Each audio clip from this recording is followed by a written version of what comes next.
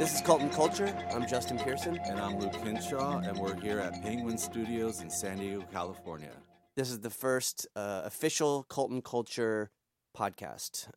It's sort of morphed from a brief little snippet interview kind of thing into the first full-length podcast. Episode 1. Here we are with Tim Mays. Hello. So how would we, what kind of like label would we give you? Man, that's a good question. The main amount of work I do is booking shows for, Casbah, but then everywhere outside of that too. So talent buyers probably apt, but then I own the Casbah too. So I don't know, club owner, concert promoter. Yeah. Okay. Yeah, there you go. And specific to San Diego. Yeah, specific to San Diego. Do you ever do anything out of San Diego? I have not. Out at Pioneer Town, Happy and Harriet's, maybe once a year. Okay. Yeah. Right. So I want to know how you got this start. I guess first of all, let's just figure that out. Yeah. So, when I was a kid, I grew up in Barstow. Whoa. Out in the desert. Yeah, it's pretty gnarly. And my mom still lives out there, but the heat really did me in, so I can't go back there during the summertime at all. But when I was a teenager, I started going to see shows down in San Bernardino and Los Angeles. First show I ever went to was at the Forum in L.A. with Sly and the Family Stone, probably about 72. And then we'd go to a place called Swing Auditorium in San Bernardino and saw Led Zeppelin there, Black Sabbath. Yes. God, who else? Probably ZZ Top. A few other bands, big bands that would play there, And then I moved down here to go to school in 73. And I lived in the dorm, and I lived next door to these two kind of well-off kids from Pacific Palisades. And they went up, saw Bowie at Santa Monica Civic in whatever year, 72, I think that was. First time he came over. And so I kind of got turned on to David Bowie by those guys. And then started listening to Bowie and Mott the Hoople and Lou Reed and Velvet Underground and Iggy and all that stuff. And then I had a good friend who I grew up with in Barstow who lived in Santa Ana. And we started going up to Los Angeles to see, punk rock shows at Hong Kong Cafe, Starwood, Whiskey, wherever, And we got this crazy idea, like, let's put on a show. So we rented a hall in East Hollywood called Basie's Hall. It was the But you were living in San Diego. I was living in San Diego. My friend lived in Santa Ana, but we didn't, we just thought, let's do it in L.A. because all the bands we went to see were always from up there. So we rented this hall. It was on Vermont, right off Sunset. And we got the Weirdos, the Plugs, Suburban Lawns, and then the Penetrators from down here. Oh, okay. We booked them all to play. And we put this show on it. It did really, really well, amazingly well. We'd go up there every week and put out flyers on the street. Yeah. That's back when you could of course. nail, do them to phone poles and stuff.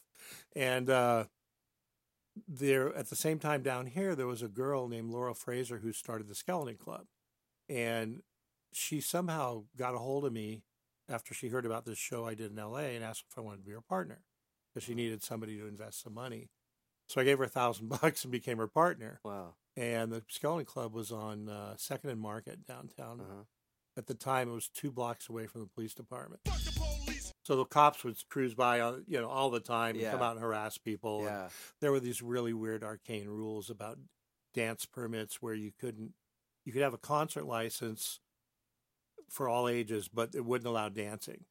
And so we wanted to do all ages, so we had a concert license. So they'd come in and bust people for pogoing or dancing. Whoa! So we'd get cited. So you could get the dance permit, but then that limited your age to 17 and up. So it was kind of a weird thing that the city had. So after about 5 months, we just kind of folded up, and I started managing a band called the Unknowns at the time, who were playing a lot, and then started booking some shows with Mark Rude. Uh-huh. And a couple other people in a company, they had a thing called Dead or Alive. And so I joined up with them, and we did shows at the Lions Club, Fairmount Hall, and bands like Angelic Upstarts and Misfits and Black Flag and Circle Jerks and stuff like that. Then those guys all got kind of burned out on it, so I just kept doing it myself. And like 82, 83, started doing things at Adams Avenue. Okay. which was a really great venue. Held about 900 people. Which is now It's now the Fabric place Fabric on store. Adams. Yeah, Yeah. yeah. So it was a really cool place. I mean, we did so many great shows there. There was that famous Slayer one there, right? Where there's a riot. Did you Yeah, do that show? yeah. Okay. The Slayer, and we had Motorhead booked there once, and we didn't get the right permits, so the show was canceled, and people broke into the place and trashed it. That was Whoa. kind of the end of my thing. That was, like, I think, late 84, 85. But then I just started doing, I was doing shows at Spirit Club, too, which is now Brick by Brick. Yeah. And so I did that for a while, and then I kind of stopped about 85, 86. There was a lot of skinhead violence back in those days. And White power, 1, 2, 3, 4. people, these San Diego skinheads, SDSH, Yeah. which they would terrorize people and terrorize bands. Yeah. And I just got tired of it. Me and my friends opened the Pink Panther, which was a bar. Uh-huh. I completely stopped doing shows for a couple of years till we opened the Casbah, the Okay. first location, Yeah. which is where Kava Lounge is now. We Yeah. we opened there in '89. So where was the Pink Panther? It was over on Marina Boulevard. Oh. It's not there anymore. It's next door. There's a place next door now called the High Dive, Okay. which is next door to where the Pink Panther was. And that was just a beer bar with a jukebox, and we'd have DJs. It was like the first bar opened by young people. Sure. For young people Yeah. at the time. So it was crazy. We lasted there about 4.5 years. Then the Casbah opened, and the original idea was just to do kind of local, rockabilly, some jazz, some real light stuff. Sure. And phones started ringing again, Yeah. from people that I'd worked with. Yeah. And we ended up booking in the first year. Well, then Harlan Schiffman, he was doing all the shows with Iguanas. He started booking his shows there rather than the Spirit Club. So he booked Nirvana and Smashing Pumpkins, and a lot of those bands were through him. Okay. And then who else played there? Like Primus played there really early on. The Jazz Butcher, Lemonheads, Goo Goo Dolls before they got shitty. A lot of bands came. It was 75 capacity, but they would rather play there than the Spirit Club, which was 3 times as big, just because the people who ran the Spirit Club sucked. Yeah. So that kind of just started, and then we moved to our current location in 94, and slowly over the years, just as the bands came through, they would get bigger, and so they would remain loyal, and so we started looking at bigger places as they got bigger to put them in, so, and now it's just crazy. I mean, any given night, like tonight, we got like four shows going on. Wow. That's wild. And so it's like that, and it's just, so it's basically a concert promotion company now with the Casbah, and I've got, people running the Casbah, so I don't have to be there all the time. Sure. And that's how it started.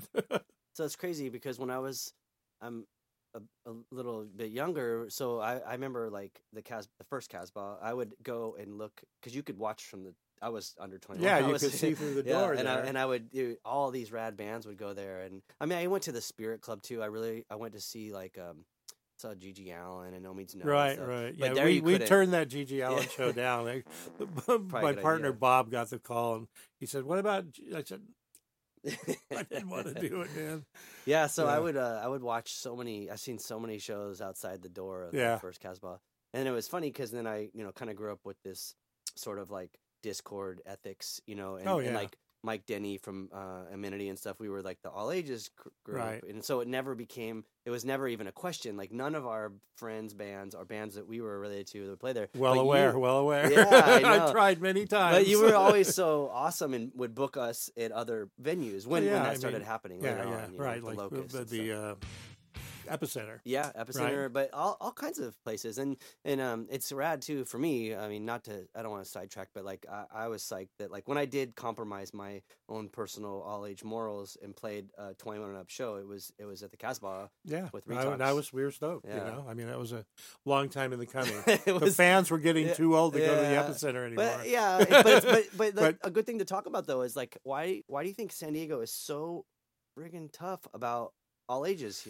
Because Well, it doesn't happen in other cities. In a lot of other cities, and I may be wrong, but I think the all ages venues that outside of Soma and now the Observatory, well, Soma recently started serving beer and wine, but Soma's got such a bad rep over the years, and Yep. that guy didn't put any money into rejuvenating his place at all for 25 years. Finally, he's making some changes there, but it wasn't a good place to see a show. Epicenter sucked way out there. But you would book shows at Well, I would still do Soma. shows there, but I guess there was no place of about a 400 or 500 capacity located in a good location where you could do a show that people would enjoy going to. Sure. So other cities that have clubs that have those capacities, they're able to serve booze. I think a lot of them aren't as strict as San Diego. So the bottom line is it's hard to make money just as an all ages thing, like those Epicenter shows, We'd go in and pay rent, and you'd have to then do the advertising and vans and staff. And, you got the door money, but it wasn't always enough to make it work, Yeah, sure. And we did some shows there with some bands that should have done really well and didn't, Because no one wanted to go up. Well, that's part of the reason, for Yeah. sure. I mean, it was just such an out-of-the-way place. But there's never been a location in San Diego where you could go, say, find a show. I mean, the Irenic now, 400 capacity, all ages. Granted, we could never have done something like the Locust there. Yeah. But, we do a ton of shows there, and it's good, and people like it, and it's a good place to see a show, and it's right. I mean, everybody's close to it. So, but San Diego's always been. There's never been a place like that you could do that kind of thing. I get funny after all these years now. Some agents are asking me to book shows up at Shea Cafe. Oh yeah. Yeah. I did shows back there in the '80s, but I hadn't done one in years, and we did a couple. Dashboard Confessional wanted to do a show there, so we booked it 2 days notice, and sold out really quick. Yeah. And then we did a couple others, but dealing with the staff and the students up there, it's kind of not the easiest thing to do. So nobody gets back to you. Or what are the agents when they say they want to play at the they Shea? just want to play something that's nostalgic. Nostalgic or really small and cool. Yeah. In their minds, it's cool. Yeah. The whole history of it and all the stuff that I think when the place almost got bulldozed a year and a half ago, 2 years ago, there was probably a lot of press on it all over, so people became aware of it, and so it's on people's radar. Yeah, a little I mean, it's like our Gilman Street. Oh yeah, completely, and so yeah, we're occasionally doing shows up there now. Oh, that's great. Yeah, that's really cool. It's pretty crazy. So it's funny too, because when I grew up, it's weird to talk to people now about the problem with Nazi skinheads, and when I was growing up, there was a problem at every show, even before. What year did you move here? I moved here when I was 12, so that was 87, and it sucked. It was still going on. And even then, when I started playing in my first band, Struggle, we would get. I mean, we were political and very leftist, but we would get beat up by these skinheads. Oh, these guys beat up bands there was a place called Kings Road Cafe on 30th, which was short-lived, only a couple years. Really cool place. It started out as a coffee shop, and then my friend Peter English ran it for a couple years. We did Minor Threat there, and Vandals, and Husker Du, and all these really cool bands. But that's kind of when the skinhead thing first started. They came in there and just.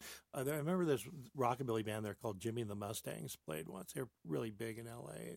They came down and got in a fight with somebody, man, and the whole band got their asses kicked. Their gear got trashed. I think that happened to the Vandals at Fairmount Hall, too. Yeah. So that was the famous Vandals show. Yeah, right? yeah. You did that? I didn't do that one. No, it was somebody else's show, thank God. I can't remember who did that one. Did Scott Bartoloni do it? Maybe. He did something. Maybe. Do you know Scott? Yeah.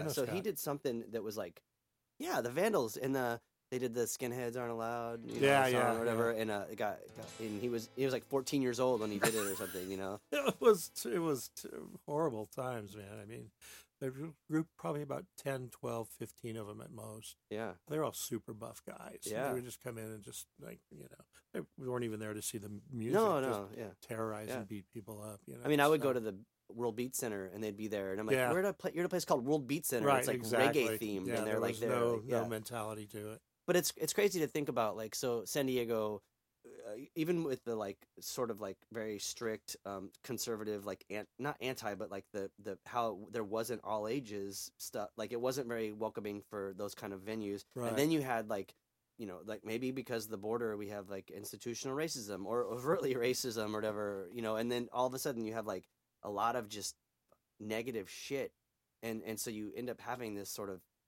because I mean, I wonder I mean, I know it was bad, like in the '80s for like punk bands in LA and stuff, but like in San Diego, it seemed like a little bit more. I mean, again, I'm going. I mean, I wasn't around to see those things in the '80s, but like I'm like assuming that like I don't know, like a different scenario here than it would be in other cities. You know, in LA, the whole violent punk rock thing up there was on a much bigger scale because there's so many more people. Like those shows at the Olympic Auditorium, it would be like 5,000 people there. You know, and if you had somebody like Suicidal Tendencies play, there'd be ridiculous, huge gang members. Circle One. Yeah. O used to play in Circle One. Used yeah. to tell me his stories about that, you know. TSOL even back then had a lot of problems. But down here it was a smaller group. And, you know, when punk rock stuff first started here in like 79, 80, it was a really small group of people. You knew everybody. Yeah. And everybody was into every different kind of music, you know. Because you'd go see whatever you could, because there wasn't that much to go see. Sure. So all kinds of different bands would come, and then it got, you know, just like in Orange County in probably 81, 82, where all the jocks started coming in, and then a bunch of people who weren't there for the original thing, which was the music or the identity, and a group of people who were not part of the mainstream, just came in and completely changed the whole thing. And down here, it was those skinheads were able to terrorize a much larger group of people. I mean, even the security people I'd hired didn't want to deal with them because they were scary guys. Yeah, and then I remember like growing up too, going to the very first Soma when it was downtown. But all of the security there were white supremacists, and they were scary too. Oh yeah, like, yeah. You know, so then it was like even crazier because I mean, and that was all ages, or maybe it was 18 and up. No, I don't know. I don't remember. I only went there once or twice. I think it was all ages. Yeah. I was scared to go there, and I was scared of, you know, that's why we never even played there. It wasn't like because there was like the anti-Soma thing that a lot of bands had. The whole John Reese tackled on stage thing. Wait, did you ever hear that story? I'm not sure. Like, so Rocket would never play there because they did play there at the original one, and I don't know if John dropped a mic or something happened, and the soundman came on stage and tackled him. Wow! So they vowed never to play there again, and they never did. Yeah, you know, and so a lot of the bands fell in line with that. Yeah, and you know, it's funny because years and years later, we're doing a show at we did the Descendants over at Soma last year. And they wanted the Widows to play. Yeah. So we booked the Widows. And Max goes back to that time when Rocket wouldn't play. Yeah. And he comes up and he goes, this wasn't that bad, man. We had a good time. All those years he had held this thing in his mind that emanated from that one incident. So, but it was more than that for me. It's changed a lot now. I mean, but back then, I remember those guys who worked it. You know, they were all like big, stocky, white, blonde-haired dudes. Yeah, right? Yeah. I mean, they beat up Eric Allen from Swing Kids and Unbroken. So then there was like the San Diego 5. I think like Blackheart was part of it too. There was like some article that came out in the Reader like a few years ago, probably like 10 years ago now. And they quoted Paul Jenkins talking about Lynn from Soma saying like, you'll never make it, you know, if you don't ever play Soma. And, you know, they never did. But it was a weird thing to like have that be, or have that exist in San Diego, because there wasn't room to like, you know, be shitty to bands or to be shitty to other people, because they would try to shut down the Che. And I've heard all the stories like people getting calls, they don't have a permit or too many people or whatever, you know. I've never understood how people are shitty to bands and still able to operate and stay in business. Yeah. I mean, he's been doing it a long time. He's not there running the place anymore. Yeah. He's got a much better group of people there who are kind of more in tune with other people, you know. How it should be. But, you know, it's just like back in the early days when the Casbah was first starting out, Brett Bodie had a place downtown called Bodie's, and it was a little bit bigger, and they did a lot of shows there. A lot of the same bands we were doing. This is like 90. Before we moved, it was 90, 91. And, you know, Brett's a friend of mine. I've known him for a long, long time, but he would stiff bands sometimes. If the show didn't do it, I wouldn't pay him. Oh, yeah. And the word started getting out of that, and after a while, bands just didn't want to play there. Yeah. You know, and that kind of helped us, because we were competing for bands at the time. Sure. And it's like, so ever since then, you know, I mean, we always try to make a point of making sure the band is taken care of, you know? Just like, if I was traveling on the road and I pulled in somewhere, I'd want to be treated the same way that we treat people, you know, just, That's Yeah. always been our philosophy. It's Yeah. definitely something like I've played both shows, like where the venue and the people that work there suck, or the venue and the people that work there are awesome, and it makes a difference, Oh, big especially coming time. back. And it's gonna make a better performance. It's just gonna Yeah, be it's better all around for, and word gets out too for, bands and agents and booking people and fans Yeah. and what have you. It is great though to like be able to go literally all around the world on tour and to see Casbah shirts and hoodies and stuff, and you're like, It's wow, pretty crazy. Yeah. I was somewhere recently, out of the blue, some guy walks by with a Casbah shirt, and I'm like, whoa, Yeah. yeah. I saw one in Pretty good. Japan, and it was Really? It was rad. Yeah, Yeah, that's it's pretty a funny. cool way to connect with Yeah, someone. it is. It is. So okay, there's like the famous Slayer show and the Vandals one, but there's a couple other ones that I've heard about. Like I assume maybe you booked. There was this Misfits one, right, where Doyle like hit someone. What do you think, well, lightweight? Yeah, that was at the Lions Club. Did you do that show? That was right when I first joined up with the Dead or Alive guys. Okay. And so it was Mark Rude. I'm sure you've heard of, you know who he is. There's another guy named Mickey Williams. We were the three partners, and then there was a girl named Sherry Cotton who kind of ran the door and got the permits. Did Mark live in San Diego? He lived in San Diego at the time. I Yeah, thought yeah. He lived He moved in person. L.A. probably 85 Okay. or so, but he was down here. I mean, I first met him through the Skeleton Club. He was kind of a punk rock troublemaker. Yeah. Just getting fights, getting wasted all the time. And he was like the granddaddy godfather of all the punk rocker guys. Uh-huh. Because he was a little older than everybody, So anyways, we were working together on this Misfits show. It was the Misfits, Saccharine Trust, and I can't remember who else. And Mark got in a fight outside and got taken to jail. Okay. So he was friends with the Misfits Yeah. guys. He had known them from New York. I mean, he did their artwork. And Yeah, stuff. exactly. So I didn't really know them. I hardly knew anybody at the time. I knew Mark, I knew Mickey, I knew Sherry, and a couple other people.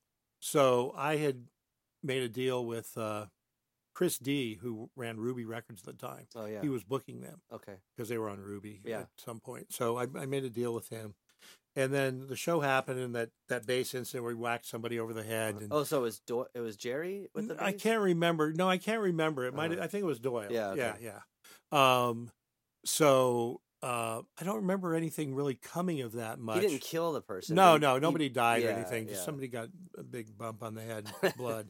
All I remember beyond that at that show was at the end of the night they come to get paid, and there was a discrepancy on what they thought they were supposed to get, and what I thought they were supposed to get of a few $100s, which back then was a lot of money. Yeah, sure. So I'm like, the Earl. The guy who was in Saccharine Trust, the bass player Earl, super tall, gnarly dude.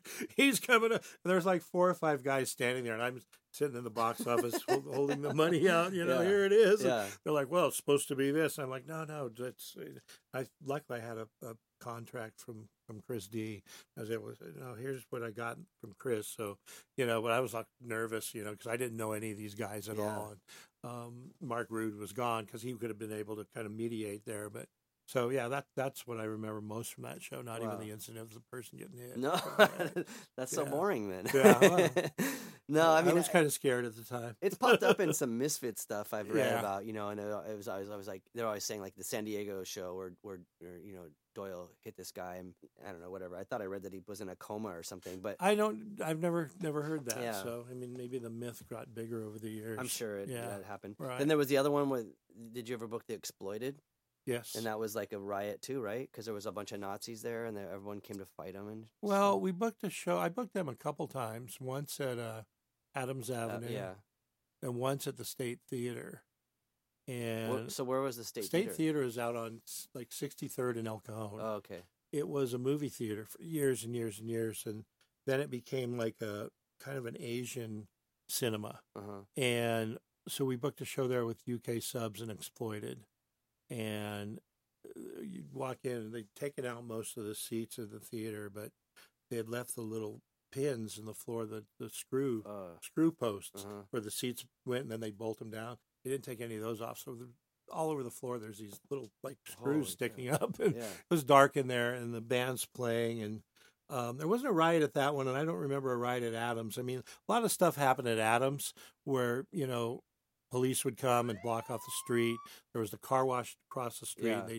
They'd park all their cars in the bays of the car wash and just wait till things got done. And, Whoa.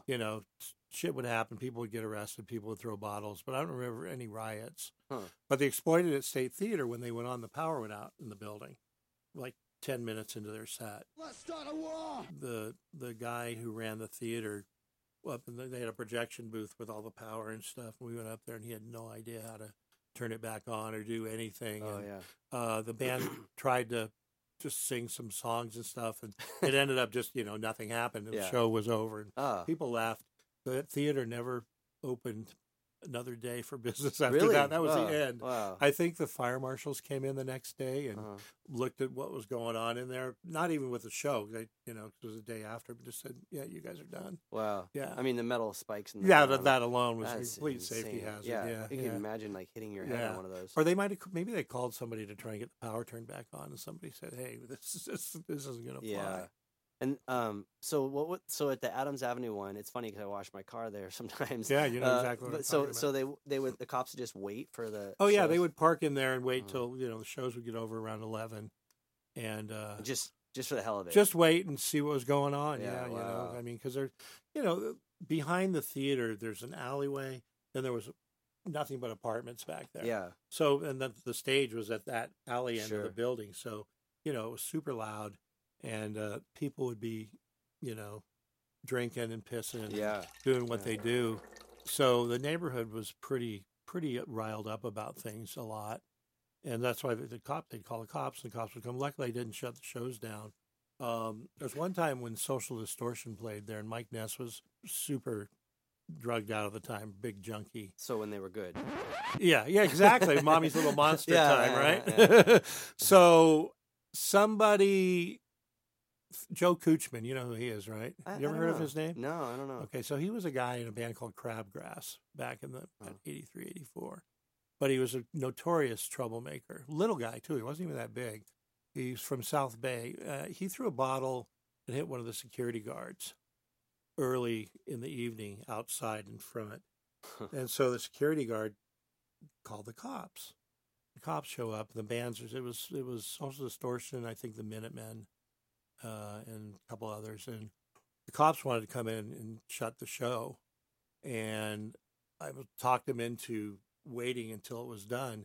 Now, maybe it was Mike Ness, actually. Mike Ness and Joe Coochman were both involved because they wanted to come in and arrest Mike Ness. Oh, yeah. And I'm like, no, you got to wait till the show's done. There'll surely be a riot if you guys come in now. So they all waited. Wow. And, I gave word to the Mike Ness's guy. I said, hey, they're going to arrest him. You sneak him out the back door, Oh, yeah, wow. when he's off stage. Yeah. And he came off stage and he was so wasted, he went out a different door on his own. Yeah. The cops were there and they handcuffed him, That took was him to it. jail for a couple days. I Wow. think. Yeah.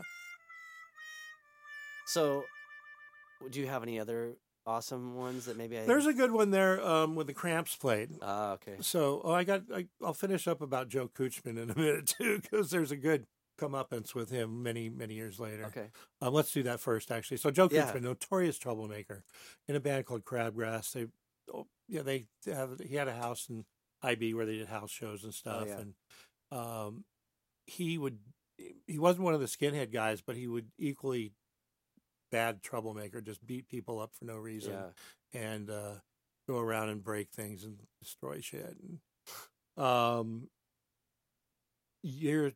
probably 10 years ago, he got arrested for he was basically meeting transvestites and hooking up with them, taking them back to his house, having sex with them, then beating the shit out of them. Wow. And so at some point he got arrested for that. Yeah. And went to prison for life. So he's serving life in prison Whoa. for that. Yeah. So, anyways, Joe Wow. Coochman. Of that deserved. band, Crabgrass guy. Yeah. Bad news. So, anyways, the Cramps were playing there at one time, and the stage at Adams wasn't very deep, probably from this wall to that wall, from the depth. And Nick Knox had a big gong behind his drum kit, and Lux, a guy named Mike Wood, another bad news troublemaker guy back then. There's all these dudes, man, but he was bad news too, and he would beat people up. Same kind of thing, just guys who were violent and drugged out and just stupid and troublemakers. So he got up on stage somehow and stole the gong Wow. To beat Oh, the mallet. the Yeah. mallet. Yeah, Yeah, that's yeah. not the gong. Yeah. The mallet. He Uh-huh. grabbed the mallet, and Lux saw him do it, and I guess Lux pushed him off stage, and he almost bumped into Ivy, and so Lux chased him into the crowd, Yeah. and like pummeled him a couple times, got the gong back, and got back up on stage, and there was a recording of the show. Cliff Cunningham, do you know him? Yeah, of Yeah, course. Cliff used to record shows. Uh-huh. So he has a board recording of it where Lux gets on stage and goes in this whole little monologue like, this stage ain't big enough to get people up here. There's only 3 feet from me and my band. And if you come up here and bump into me or bump into Ivy, you're going to pay for it. And, Yeah. and he had the gong back and everybody's like, yeah. Yeah. That was pretty fun. That guy Wow. ended up dead of an OB at some point. So Wait, Mike Wood. Oh, I Yeah. thought you meant Cliff. He's still No, around. Cliff's still Yeah, around. yeah. I still He's- see Cliff, yeah. I heard he's getting Social Spit back Yeah, together. they still play every now Yeah. and then. Yeah. That was one of my earliest memories of San Diego. Oh, really? Yeah. Social Spit? Yeah, I would go to the Off the Record. On Yeah, Oakland yeah, Boulevard, right. and Yeah. He was for like, sure. I would go in there, and it's so funny because he was like, he's like, little kid, you should buy this record. It's on pink vinyl or whatever. And I was like, oh, pink vinyl, cool. And then I found out that he was the singer of the band. And now I don't see him ever. But I do Well, he talk lives to him up on in Facebook. Fallbrook or Ramona or somewhere. Yeah. He was a post office guy for Yeah, years yep. and years and retired. And Which is kind of interesting too, because he has a prosthetic leg. yeah. So it's weird that he was a postal. He was a postal delivery person. No, I think he worked in the post office. Oh, I yeah. thought someone told me that he I don't know, maybe. walked around. So he used to live on 31st and Grape back in the 80s. Yeah. And he had a house there and kind of around the corner from where the big kitchen is. Sure. And he would have bands come over. He would make dinner for bands a lot when they came to town. Yeah. So he would have dinner, have bands over, and then they'd go over there afterwards and Yeah. party and stuff. And they're all sitting around at one point, and some girl's talking to him, some young girl, and oh, it's Cliff. He works at the record store. He knows the band, and so they're all hanging around, drinking and partying. And at one point, Cliff takes a fork and sticks it in his bad leg, but the girl didn't know that he had a fake Yeah. leg. Yeah. He was like, she goes, "Oh my God, what did he?" Goes, Yeah. "It's all right. It's a fake leg." Yeah. He was a great guy. Still is Yeah. a great guy. And then it's weird too. What about Battalion of Saints? Because I had like a weird sort of connection with them because the Locust's first drummer, Dave Astor, his dad was also Dave Astor from Battalion of Saints. Yes. So I knew those guys. They're some of the first people I got to know when I started doing punk rock shows. George and Chris, and then Barry, and then Lloyd, and Ted was the drummer that I knew, Ted Olson. And it's funny, back then, like 1981, Ted Olson worked for the city, and he was actually owned a house in 1981. They're like, what? No one. How do you own a house, Yeah. man? Yeah. Anyway, so I booked a tour for those guys Whoa. in '82. Like a U.S. tour. Yeah, U.S. tour. Wow. Like via Maximum Rock and Roll, Yeah. Flip Side, Yeah. whatever. Yeah. You'd look through the scene reports and you'd find a phone number, and you'd get on the phone and you'd have to call. The phone bill was like $1,000 Yeah. to book a tour. And they went out, and it was a pretty decent tour. It's like 40 or 50 shows all the way around, a little bit looping and back down. And they got through about 5 or 6 of them, and the band just kind of disintegrated. Wow. I forget who was playing guitar for him at the time. I think Chris wasn't in the band at that point. Yeah. It was Brian Baker play with them at one point? I don't know. Huh. Somebody did from DC. But anyways, the whole band just fell apart. Oh, And that's too bad. they kind of made it to a couple shows here and there and limped home. And George gave me a trailer to cover the phone bill. Oh, man. And but I was pretty good friends with George for a long time. We used Yeah. to hang out a lot. Yeah. And, When he got the revival thing, I think they had Mario playing drums. right, maybe, or and wasn't something? Scott in the band Scott for a little was, while? yeah. They had like some pretty rad people. yeah, a whole new younger generation Yeah. who were stoked to play with somebody Yeah. that put out such great records. Yeah. I mean, they used to put really good shows. We did a New Year's Eve show with them and UK Subs at Adams one year, Uh-huh. probably '82 New Year's Eve, Wow. and the sound man was drunk, and it was Battalion of Saints. UK Subs were headlining. Battalion of Saints were on stage, and Soundman was just wasted, not doing anything he was supposed to be doing. And George runs off stage in the middle of the song, runs down to the soundboard and punches the guy out, Wow. and then runs back on Yeah, stage. yeah. I bet it sounded better. Yeah, it was pretty crazy stuff. I think there were fireworks going off inside the venue that night too. Wow. People were just shooting off fireworks. Wow. And stuff. Pretty crazy. New Year's Eve. That's funny because the New Year's thing is pretty wild.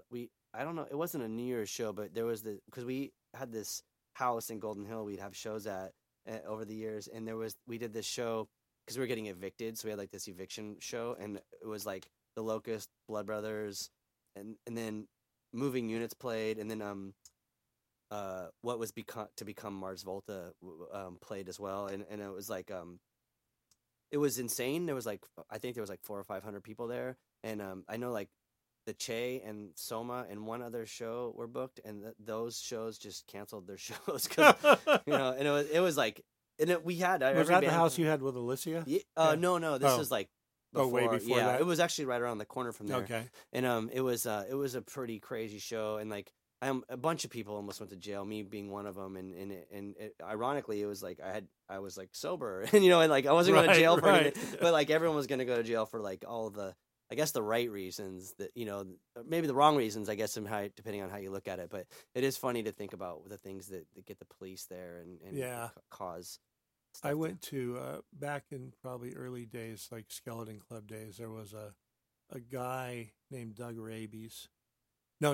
Actually, no. It was Doug Rabies was part of this, but George from Battalion Saints, he was in a band called Neutrons first before that, so it was called George Neutron. That was his name, and they had a house, and I can't remember where it was, but they were getting evicted, and they had a party, and I remember going there with a couple of friends.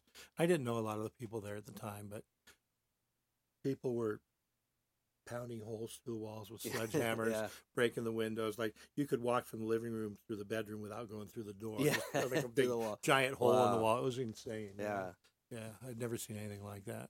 It's pretty crazy to think about, like the stuff that you've booked, and like I mean, you said you booked Nirvana and things like that have become massive. But I remember like Bob Barley from Fun Communications, like going and seeing like Green Day or Rage Against the Machine or something, in like his house, and he had the shows in his backyard. Yeah. My wife grew up in Chula Vista, so she went to school with Paul. Oh, okay. And she remembers going to Bob's house to see shows back when whenever that was. Yeah, crazy. Go on. Oh, I was just going to say, now he's a plumber to everybody. He's always been a plumber. So many people. He fixed my washer yesterday and was telling me that he, I was talking about when he was 18 and was doing plumbing, and I stopped and bought a house, and that was where VC was, and that's where bands played and stuff. I mean, so he had a house back then too.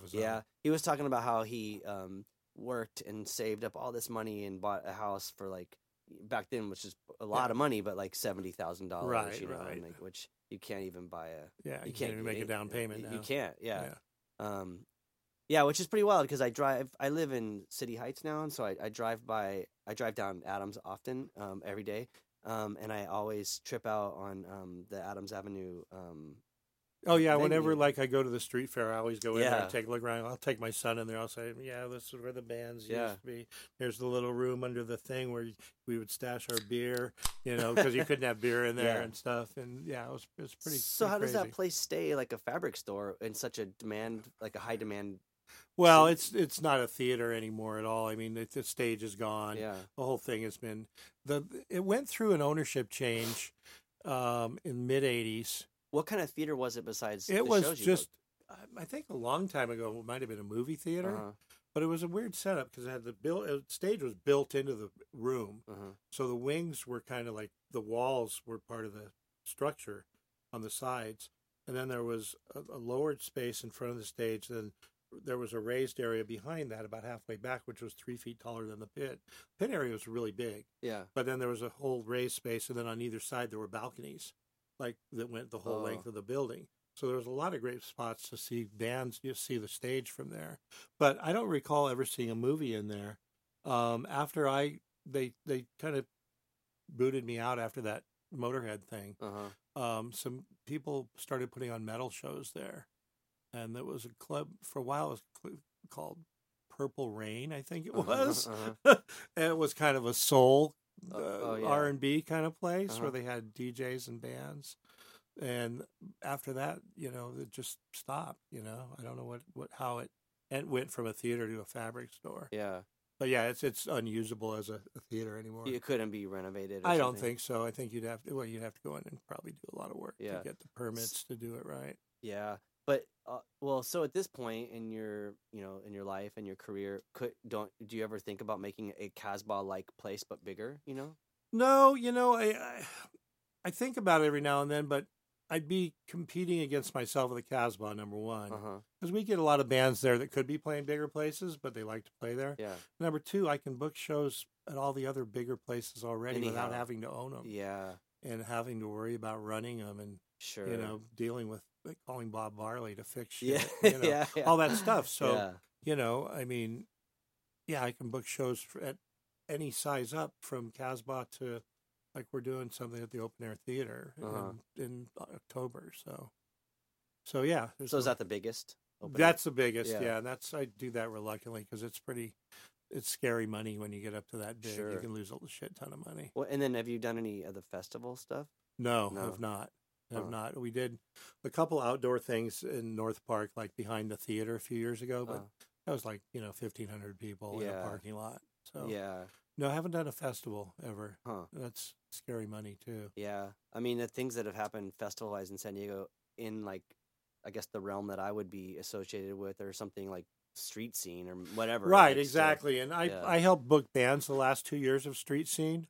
Does it still happen? No, it hasn't happened since 2010. Okay. So the guy approached me in 2009, and he was pretty much almost done booking it, but he wanted me to help him book some, cooler bands. So I helped book him. I didn't get paid. I just did it to do it, to be part of it. Sure. So then the next year, I started on the whole thing from the beginning, and he had seemed like a good lineup at the time, but he lost I guess he had lost money the year before in 2009. Yeah. So the day of the 2010 one, the Saturday, the first day of it, or no, that was the second day actually. I get a call from a band's tour manager who I had known, and he says, "Hey, they're locking us out of our trailers backstage." I'm like, "What do you mean?" He says, "Yeah, they're booting everybody out of the trailers, and they're going to lock them all up because the guy owes them money." Whoa. From the year before. Whoa. So I'm like, okay, well, better get down there a little earlier than I had planned. Yeah. So I get down there, and there's like the guy, Rob Hagee, had owed people from the year before for production, staging, the trailers, hospitality, all that stuff, the backstage stuff. And so they all just said, we're not going to do anything until you pay us. And so somehow he got them to open the trailers, but then there was a bunch of bands and agents sitting there waiting for money before they would go on stage. So like Public Enemy was supposed to play. And their agent sitting there right outside Hagee's got a trailer where he's paying, writing checks and stuff. Oh, this was when it was downtown. Yeah, it was okay, downtown. I saw that Public Enemy. So yeah. they were on. I don't know if you remember, they went on about 45 minutes late. Yeah. Because they wouldn't go on until they got paid in cash. They weren't going to take a check. And they were getting $20,000, I think it was. Wow. So their booking agent sitting outside the trailer. I'm like, "Hey, John, what are you doing?" He goes, "I'm just waiting for some cash so my band can go on." Wow. And finally, they got him the cash. And they went on stage, and so then he had to call in his brother, who had a bank account with some funds in it. Who a lot of bands started finding out we need to get paid before we go on. There's no way you can get that much cash on a day like that. So his brother started writing checks. The Dead Weather were playing on one of the main stages, like the headlining slot.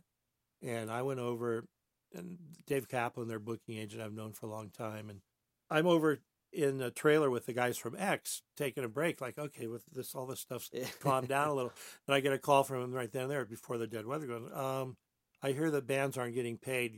They aren't going to go on unless they get paid. So So I got to run back over there, and I'm like, okay, you guys got to write a check to the Dead Weather right now, because they won't go on. And you got 30,000 people out there going to have a freak out if they don't go on. So and there's all these giant, big booking agents sitting in his trailer, like I don't know, Marsha Vlasic, like she's been around for like 40 years. Yeah, this big, powerful woman. A couple others I didn't even know, and they're all sitting in there waiting for their money too. Wow, and his brother's writing checks, man. It's crazy that the agents are even there. Oh yeah, well, I guess there was some worry. I don't know, or maybe they were just there to look after their clients. But it was weird that they were all there. But they were all there, and a lot of bands did not get paid afterwards.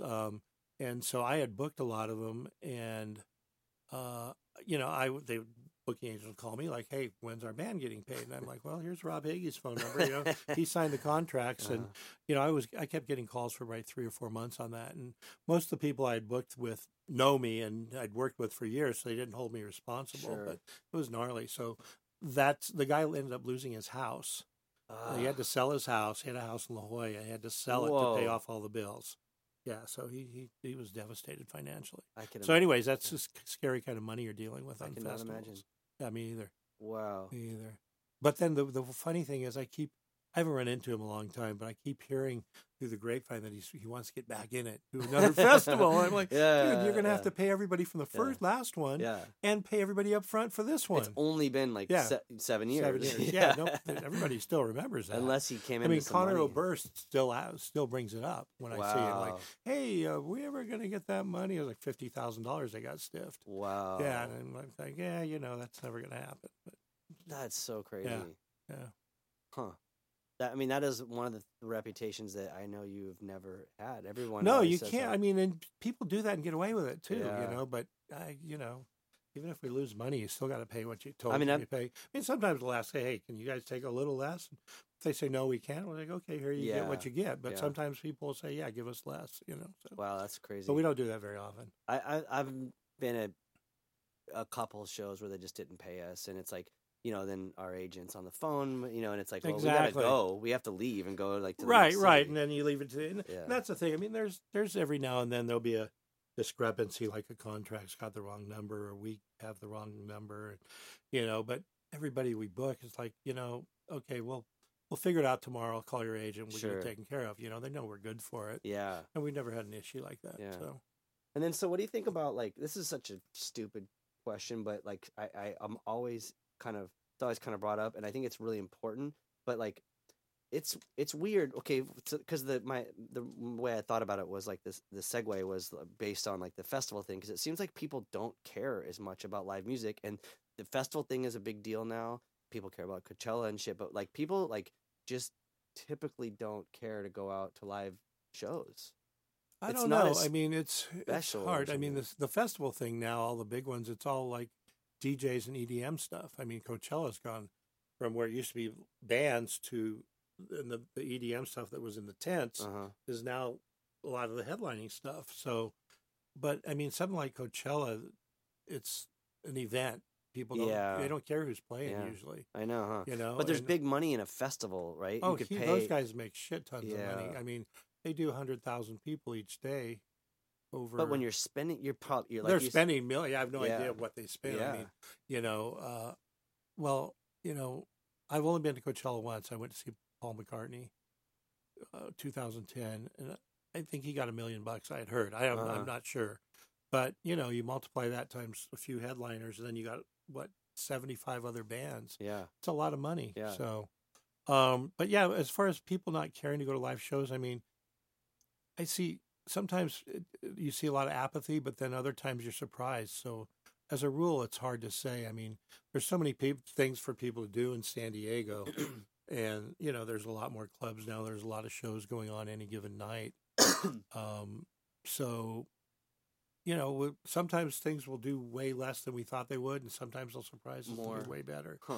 And, we kind of look at advanced ticket sales now. To kind of gauge how a show's going to do. And most of the time, the advanced sales will be the bulk of it, and you'll do a little bit of walk-up, like especially on early nights of the week. But then every once in a while, you'll do a show where you sell 70 advance, and you'll do 85 at the door on a Tuesday night. So it's almost impossible to figure, There's no real... Yeah, there's no pattern. Huh. I wish there was. Yeah. We'd all be... It'd make my job a lot easier. It'd be better for me as a for everybody. Music too. Yeah, for sure. It's a trip because I'm always like, whoa, there's this many people here, or like, oh, there's nobody here. Right, exactly, same thing. Yeah. Even because like Luke and I would put on, like, we've been doing this Planet B night in San Diego, and we did it at a couple bars, and we were moving it again to another place, but it's like it's trying to figure out like, why did nobody show up to this? Yeah, it's hard. I mean, there's so many other beyond whatever you have on your lineup. There's other influences, like who's playing over there, what's going on down the street, or wherever. And again, a lot of it does have to do with the venue and stuff, like how people like love the Casbah. not to sound weird or whatever, but there's like an energy that happens there that you cannot replicate in another. Yeah, I place. mean, I've had a lot of people tell me that in different bands over the years who played there for years and Yeah. years and who played everywhere around the world for years. And I mean, it feels like a house, my home to me. I mean, Sure. I walk in there, it's like, okay, yeah, I'm comfortable, and Yeah. you know, I know every minute square inch of what's going on there. But yeah, I don't know. It's weird. I mean, I like seeing shows there better than just about anywhere else I can think of because Uh-huh. you can be right there. You know, I don't go to a lot of shows at a lot of different places very often. I mean, you don't have to. Yeah, I mean, yeah, that's true. So, but yeah, it's weird. I mean, it's like booking Melvin's there. You know, like Yeah, they still keep playing there. I mean, know. they're coming back in July. Yeah. And you know, every once in a while they'll ask about playing the Belly Up. Oh, they will. Yeah, their agent will like, well, listen. I'm like, yeah, okay, well, yeah, you know. So they could do Belly Up or 2 nights at Casbah. Yeah, and this most recent time, I said, okay, let's just do 2 nights Yeah. this time, and they came back, and I sent them a 2-night offer, and they came back like, we only got time for one, so we're gonna do Casbah one night. I'm like, Whoa. okay, I'll take it. Yeah. You know, I mean, We're that's gonna like turn no-brainer. it. Yeah, exactly. So Yeah. one of these days we'll do 2 nights or try a Belly Up or something. I don't know. And then what about like when you did? I was on tour and I was so mad, but you did the Jehu show. How was that? Oh, we did 2 of them. Yeah, Yeah, yeah. the 2 nights. They were 2 weeks apart. Those were just crazy, insane. I mean, you know. the free thing at the that park. Did you go to that? Yeah. Yeah, It was that was magical. That was It was like ridiculous. 4,000 people, 5,000. 4 or 5. Yeah. Yeah, it was. I mean, I got up there. I took an Uber up there because we had something at the Casbah that afternoon. We had something going on, so I just popped up the hill and got there and was like, oh my god! I didn't this is expect that. insane. Yeah. I didn't either. Yeah. I had no idea. And like all generations. yeah, And like yeah, dogs. it was magic. It was magical. Yeah, it was. It was was something really, that really was so cool. special. But then, like, to have them play the Casbah makes Yeah. sense in John's involvement and everybody's involvement. But also, like, they could have just played bigger. Oh yeah, They could have done maybe the observatory or definitely the Belly Up or Yeah. wherever, and yeah, it's like Mike Kennedy. It's funny at the Balboa Park show, I went back to talk to those guys, and Mike Kennedy and I are pretty good friends over the years. I don't see him very often anymore, and I went up to him and said, "Dude, how are you, man? It's good to see you." And he goes, "Oh man, I'm sorry we didn't play the Casbah." I'm like, "No, what are you talking about? This is amazing, and we're doing 2 Casbah shows in a couple months." So you already it's all knew, good. huh? Because they were like, "This is it." And everyone's Yeah. like, Well, we had been talking about Yeah. it, and their agents like, yeah. Well, they the thing that happened to get them playing again is they got a new manager, a guy named Juan Carrera, who managed Modest Mouse. That's how I actually met him. He was like a tour manager from bands in Chicago. I met him in Chicago years and years ago. But then he started being a tour manager. Then he started managing bands. So somehow him and John Reese hooked up, and he just managed Rocket and Jehu. Oh, okay. And he had told me On like the recent. the year. most recent, Yeah, probably 4 or 5 years ago, Yeah. whenever they started playing again. Uh-huh. And he was in town, and he was at the Casbah one night, and John was there, and I was talking to him. I was like, what are you doing here? He goes, "Oh, I'm going to start working with these guys." I'm like, "Oh, really? Does that mean Jehu's going to play?" He goes, "We're working on something." This was like Before, 6 or 8 months before. So he said they were going to do something, but I had no idea what, Yeah. And then that park thing came up. It was pretty amazing. It was crazy to go to that. It was like, I'm not religious, but it was like a religious experience. Yeah, I agree.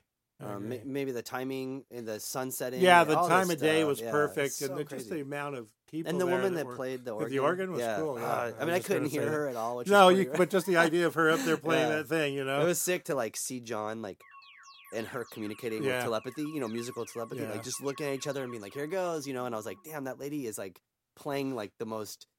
Because I mean, they're not like a punk rock band, but it is punk. It is so fucked up, like Yeah, to watch him completely. like playing up, these discordant chords, and I don't know what she could play on that organ that would match that, Something, man. It was cool. Yeah. I mean, just from like there was so many things, like a cultural standpoint, a musical like an aesthetical standpoint. There was so much aesthetics happening with like the sun. I remember seeing the Dang up on the little catwalk they had at the very top. Yep. At one point when the sun was going on, Dang was up there taking a picture. Yeah. Like, man, look at that. He's the guy. one that he put it together. Yeah. That's incredible. Yeah. I hope for more stuff like that. I mean, I think like in my life in San Diego, there's only been a handful of things that were just like that big It's of a funny, deal. so after that happened, Dang and I were meeting with a guy who was in charge of the San Diego Bicentennial, I think, or Centennial, either, I think 100-year anniversary thing. Yeah, it was 2015, right? Uh-huh. So they had big plans to do other stuff in the park during that year, the rest of the year in 2015. And so Dang and I were meeting with this guy named Mike Ruiz, he's a music fan, but he's in charge of events at the park or in some capacity. And we sat down with him a couple of times. He said, yeah, we maybe want to do another one of those kind of things.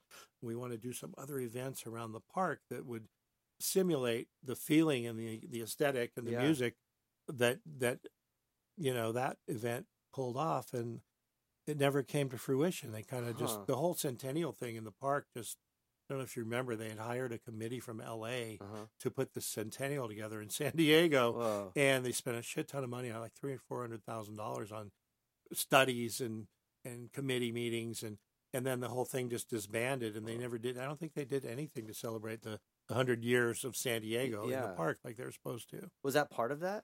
No, that wasn't part of it. That was before. So this came about after that they were talking about it. Yeah. But when I was there, I was thinking two things. I was wondering, like people that were just like not there knowing that it was going to happen, just in the park. We're probably like, why are all these people here? And then like, why the hell is this noise happening? Because musically it's beautiful to you or I, but to regular people they're probably like, this is garbage. A bunch of noise, for sure. It's like, why would they let this happen in the park? So I it would have been so amazing to, it'd be rad, like if, like, I don't know, like Noisy or someone was there, like interviewing people like that weren't there to see that, to like get their take on it. I'm surprised nobody did. But I don't think anybody knew what was the magnitude of that. So you wouldn't be able to project. Right. Yeah. Like, okay, we're gonna have a whole bunch of cultural clash here. Yeah.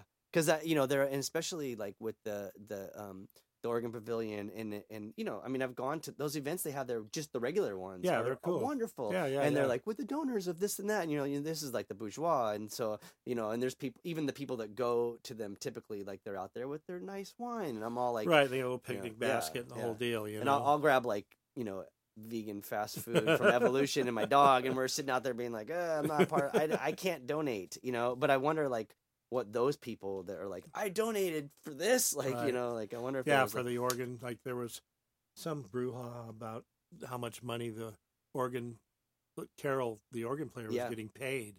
Like, I can't remember what the details were, but there was a stink raised about she's getting paid this much, only do this many shows a month, and people were complaining about it. It's like, and they broke it down like, well, no, she has to help maintain that thing. She practices. Yeah. She puts on all these events. It's not just showing up for an hour and playing the event. There's a lot more work behind the scenes. So sure. That all died down, but it's a lot of people don't understand that. They don't. Any kind of show. They don't. Yeah. Back when I was doing shows in the 80s, and we kind of started out doing $5, $6, $7 shows, and after a certain while, bringing over English bands and stuff, we started charging $10. Yeah. And so I had this nickname, $10 Tim, and there was this kind of group of. They were kind of anarchist type punk rocker guys who put out this little zine. I forget the name of it, but they $10 Tim, and they were like, they'd rag on it all the time. And anytime, so if once in a while I do an interview for some other zine, and they'd ask me about it, and I'm like, well, what, shit, go put your own show on, man. Charge $3. More power to you if you can make it happen. Because nobody does realize all the things you got to pay. Well, you do, but. A lot of people that complain about it have no idea. I mean, a lot of it was like the like sort of Fugazi, like no more than $5 thing, I mean, I even tripped out. I remember Fugazi playing Soma, and that was crazy in itself. But I remember like thinking, was that the downtown one or the second location? Second location, right, in Bay Park. Yeah, and and it was like, wow, so there's still the $5, and like, and it's hard to pull off. Yeah, I mean, promoters. Promoters, they aren't making. I mean, you're doing it just to do it. We did a show with the Evens, him and his wife's band at. A couple of years ago, we did a gallery downtown. He wanted to play in a gallery, so I found this guy I knew had this place called the Cassius King Gallery, small place. We booked it in there, and it was like $5, I think, and the band made maybe $450. We had to pay the sound guy $100. Yeah. and pay a door person, and that was it. Yeah, But I didn't care. Yeah. We just wanted to do because it. you did it. So then, probably 2 years ago, I think he was doing FYF. So he wanted to do a show down here. So I'm saying, well, we need to do it somewhere a little bigger. Let's do it at the Irenic. And I remember having numerous conversations with Ian on the phone about the ticket price, and I'm like, $8, because the Irenic has certain fixed expenses. Sure. The rent is this, the staff is that. We aren't going to have to advertise or do anything else, but these things, we got to at least cover those. Yeah. And you guys need to make some money too. So I remember $8 is going to be reasonable. Nobody will bat an eye at $8. Yeah. And he's like, you sure? I mean, and he was really. This is like going in recent times. This was 2 years ago. Yeah, $8.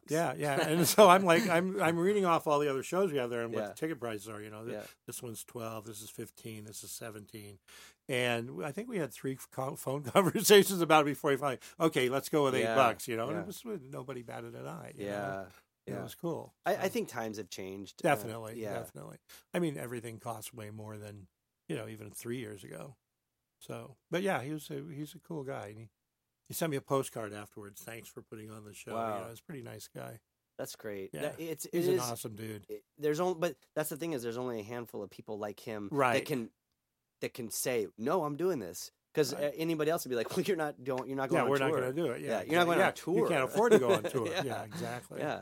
But I mean, it also is too, like, Evans is just him and his wife, right? Yeah, so it's the two of them. They travel. They had a kid, and they Yeah. brought their kid with Wow. them, and they're traveling in a little car. Yeah. They've got tiny amps and everything fits in the car. So Yeah. Not to keep talking about Ian, but I love that there's that quote where like they were offered like $1 million to play Coachella or something, Fugazi, and he said the next time Fugazi plays, it'll be for free in DC, and I was like, that's so righteous. Yeah, that's but awesome. it's like, yeah, but they can say that. Like, there's not most people. Everyone I play with is like, we can't. I can't turn down $1 million, $5,000, right? Exactly, right, exactly. $1 million, you can play a lot of free shows for ever thereafter. Yeah, exactly. Yeah, that's the thing. Like, I always think, like, if I ever hit that $1 million point, which I probably won't, I'll just do free shows from yeah, like, for whatever. at least a couple years after that. yeah, it'd be wild to think about that. But it must be nice to have that luxury. Yeah, exactly. It's big to be able to stick to your ideals. I mean, it's so hard to. Yeah. Huh. Well, that's again going back to your specific ideals and the thing that you've created, opposed to like other promoters. Not to rag on people, but sure to rag on people like Len from Soma. It's like night and day. Like everyone that talks about playing those two different. Yeah, and it's the philosophy we've had. I said this earlier. It's like treat people like you'd want to be treated. Sure. That's it. It's just simple, It's so easy, and I have, that's what my staff is instructed to do. Sometimes they lose track and got to, have words with them and stuff, but mostly they're all on the same page. I got thrown out of the Casbah once, and then you had called me. Actually, it was great. It was it was the Melvin. I mean, sorry, it was Melt Banana and Das Oath, and there was like a pit, and this guy like threw me, and I pushed him, and it was totally fine. The security was like, "You're out of here." A bottle broke, and I was like, "It's cool. Fuck it. I'm gonna leave." And I remember like just being like, "It's fine," because I had been on tour with those bands. I guess, or I don't know, whatever reason, I was like, "It's cool," and I started driving home, and you had called me, and you're like, "You can come back. They made a mistake," and I was like, "It's fine. I'm gonna really? I'm gonna go home, man. It's fine." Because it was like a big deal. I was like, I got thrown out of the remember one Casbah. time when years ago, Rocket was playing, and Greg Jacobs, their manager, had his offices in the building next door, the Casbah. Oh yeah, it was back in the heyday when they were on the big label and there was money. Yep. And Gary Hustwood had his little office over there. Remember that? Yeah. The publishing thing he did. So Greg Jacobs' office was there, and Rocket was playing, and I think they were doing 2 nights. And there was a pit. Do you know Mark Garris? Yeah. Yeah. So Mark Garris got thrown out. Him and Pete Reichard were super tight buddies and good. And so the band got all worked up after the show, like, you can't throw our friend out like that, Mark. Mark Garris, he's part of our team, and Andrew was our guy back then. Tall Andrew, bald guy. Remember? He worked for us. Yeah. So the band all went next door to Greg's office to have a meeting about it and talk about it. And they came back and like, we had to tell them. Andrew told them what happened, and they're like, "Okay, well, yeah, everything's cool. I mean, we're gonna play the next show tomorrow, but we got to be careful with the bouncers and stuff. It's like, you know what, the guy Mark Garris was a jackass Sure. at the time. You know, he probably definitely deserved to get thrown out, I'm sure. Yeah. But you know, just the weird things like that where Yeah.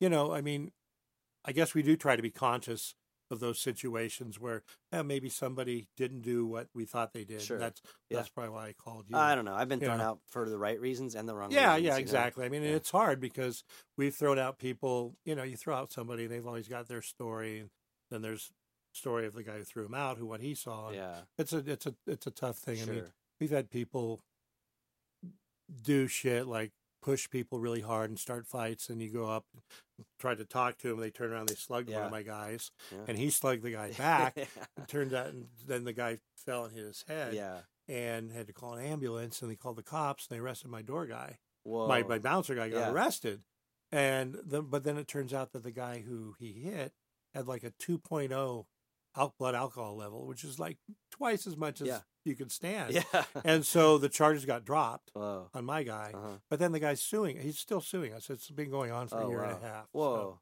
yeah, it's crazy. But the guy punched him first. yeah, he came Yeah. up and punched him, and so Yeah. my guy was like feared for his life Sure, and just sure. knocked him Yeah, back. And yeah. you know, Wow. well, what are you gonna do? Well, no one. I mean, a lot of people don't want to be responsible for them. Oh yeah, for sure, Yeah. for sure. Well, cool, man. I guess that probably would be good for Yeah. this. All right. For this round. Yeah. Okay. That was Colton Culture with Justin Pearson. And Luke Henshaw.